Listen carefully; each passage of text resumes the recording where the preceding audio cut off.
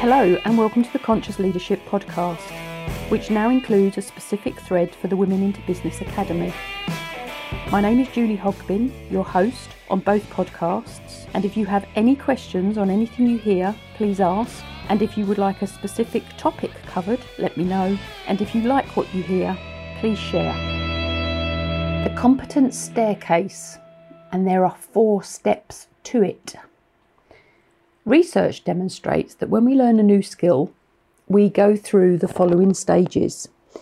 And from my experience of both good and poor teachers, trainers, mentors, coaches, educators, for want of a better word, we, when we're in that position, need to assess where the learners are prior to starting the intervention. Otherwise, we will mismatch our provision with what they require. And this is certainly the case of one size does not fit all. And for those of you that are listening to this, who are looking to select an educator, whether that be a coach, a mentor, a trainer, a consultant, whatever that looks like, please assess where you are initially and what they provide. Choosing one that is not what you need and is not at the stage that you are or can relate to the stage that you are will hinder your process, probably frustrate you, and very possibly cost you money. There are 4 stages on this competency staircase. Stage 1 is what they classify as unconscious incompetence, which basically means I don't know that I don't know something. So you're unconscious incompetent. Second stage is conscious incompetence. Something happens and you now know that you don't know something. We make choices. Stage 3 is conscious competence. So you now know that you know, and you're still thinking about it. And then the final stage is stage 4, which is unconscious competence, which means that you know, and you are so competent at the thing that you don't think about it. And just a few examples of where this is prevalent: learning to drive, learning to read, learning to write, learning a new app, basically learning anything, reflecting on anything, and providing or accessing mentoring or coaching. And it all has to start from the position of the learner, which means the teacher needs to reverse engineer the process of whatever it is they're teaching, mentoring in, and remember what they have become unconsciously competent about. The majority of training, the majority of mentoring courses, programs will only ever take us to the level of conscious competence, which means that we know something and we're still thinking about it because we need to practice it. And as adults, if we do not have the chance to practice the skills that may be very recently learnt, it's highly likely that they're soon going to be lost to us. We forget them. It's proven that as adults, we are required to take the learning into our longer term memory quickly, and it's key quickly. I.e. put the learning into practice as soon as possible, otherwise we will forget it. And when you think about this, if ever you have ever tried to learn or have been on a training program that teaches you, and I'll just go with systems because it's really key. If ever you've been on a training program that has taught you a new system, a new process, especially if it's something linked to technical, and you go on the training program, you know it at the end of the training program, but then you don't go away and immediately practice it. And it might be even a couple of weeks, 3 weeks, a month later, you go back to do the same to attempt to do the same thing, I would probably bet you quite a lot of money that you cannot remember what you knew at the end of the training program. So it's really important that when we learn things, we're proactive in supporting the transfer of the learning into life, into business, into the workplace, regardless of who we are and whether we are a receiver or a provider of the learning. So both parties will learn. So whether you are the learner or whether you are the teacher, what is beneficial to happen is that an accountability process is essential within the provision of the service or the receipt of the service, whatever that service might be. It's a process that we are all on with everything we do, and individual things we do and learn will be at a different stage on the staircase. So what do I mean by that? We are all unconsciously incompetent about so much. We are all unconsciously competent at so much. And we know what we don't know. We recognise that we don't know things, and then there are other things that we have to think about, but we can do them. So we're all in different places on different things. So let's just go through what that means. So step 1, unconsciously incompetent. You don't know, pure and simple. And the only way we come out of the unconscious incompetent stage is when something happens. You see something or you hear something and you realise that you have no idea what it's all about. Internally and sometimes externally, you will acknowledge that you don't know. Personally, for me, I know I'm unconsciously incompetent at loads of stuff, and that stuff being the technical word, because I truly don't know what I don't know. And my ego allows me to say that with ease. But what's happened at this level is that you now know you don't know because something's happened. Somebody has said something, something's happened, somebody's triggered a thought which raises awareness in you, and you make a choice at that point. Which is basically step 2. You become conscious that you are incompetent. You know you don't know. And you make choices all the way through the 4 steps, and it is absolutely your choice to what level you want to go with each subject you bump into. So when you're consciously incompetent, you will make a choice. You'll make a decision, consciously or unconsciously, that you either want to know more or not. And we do this all of the time. If you make the decision that you want to know more and you learn, however you do that, you become consciously competent. You now know you know. You're still thinking about the thing that you've learned, but you can do it, and you can do it to a good standard.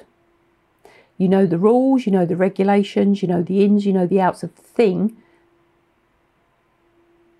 you are active with and operating with. But you're not so skilled at it that you're just doing it naturally. You're consciously doing something, and you will think about it while you're doing it. Now, what happens with practice is that you'll go to step 4 and you'll become unconsciously competent at the thing.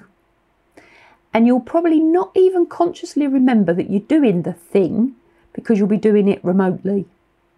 You don't think about it unless something goes wrong, and that will bring you back to conscious competence. Let's give you a couple of examples of this. Driving. Have you ever got from A to B and not known how you've got there? Breathing. You don't really think about how you breathe until what happens. You can't, or when something goes wrong. Maybe a piece of food gets trapped in your windpipe, or you have a sore throat, or you've got a cold. Maybe you've got a chest infection. That's when you really start to think about how you breathe. Even walking. You don't really think about how you walk unless you trip up or you maybe slide on wet leaves or you've got an ache about something in your body. So when we're unconsciously competent, it's a very good place to be because you're in your flow. You know what you're doing, you'll know how you do it, you don't need to think about it, therefore it can be quicker. Touch Typist is another great example of this. And it can also be not such a good place to be because you're not really thinking about what you're doing. And if you're not thinking about what you're doing, and not in every case, but bad habits can form. So unconscious competence is exactly that. It becomes such a habit that you do it naturally. And if you're unconsciously competent at something, what can happen? You can become complacent. And quite often when you're unconsciously competent, you can make mistakes because you cut corners as you know the things so well that you start to do things differently.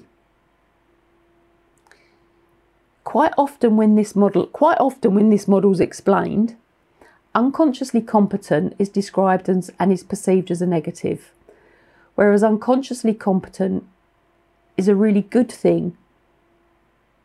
Just to put the other side to it, if you're in a high pressure job, and just as an example, maybe a paramedic, you don't want to be thinking about everything you're doing. You just want to do it because you know your stuff.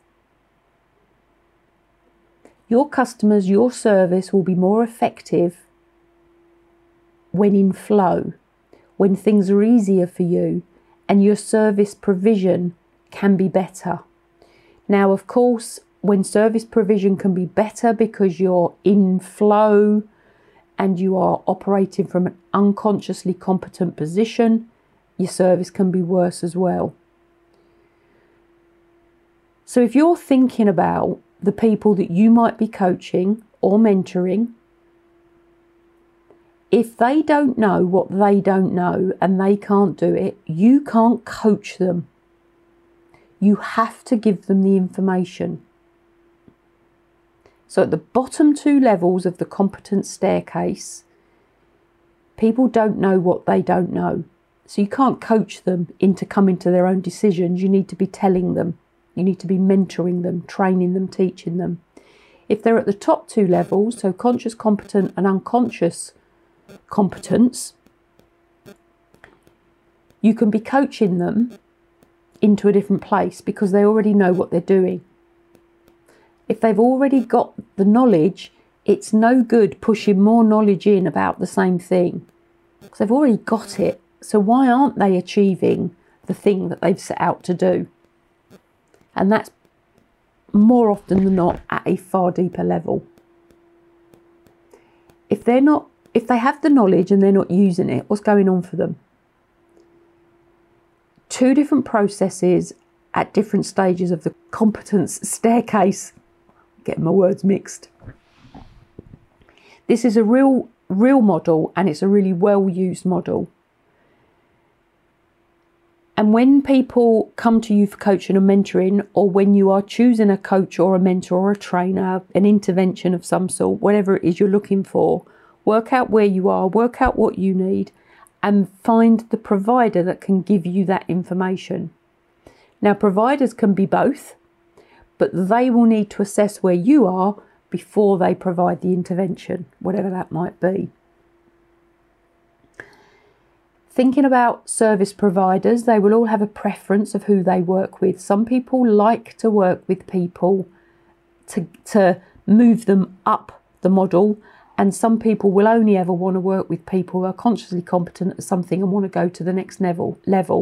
Now, this is a complete process because when you get to the top of the staircase, depending on who you are and what you are, you will naturally want to develop to the next level. So you will come back down to the bottom and then work your way through. So it's a continuous process. Every learner who have accessed the information for themselves are going to be hungry for the information provided. Otherwise, why would they have bought the service? So it's up to us as the provider to assess and provide the best way we can.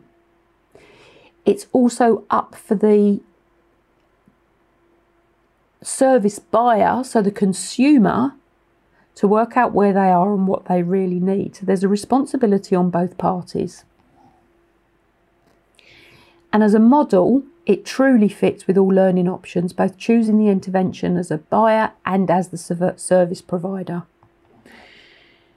And as a thought for service providers, when you are training somebody else to really support their growth, what stage do you need to put yourself back to? And this is really interesting. You have to think about what you are doing and how you are doing it. You have to break it down to bring yourself back to the level that the person you are providing the service to is at. So what this is basically for you as the provider is a process of reverse engineering knowledge. It's reverse engineering knowledge of the master to get back to the level of the learner, and then bring them forward with you to the level of you. Then you let go and they go on to somebody else.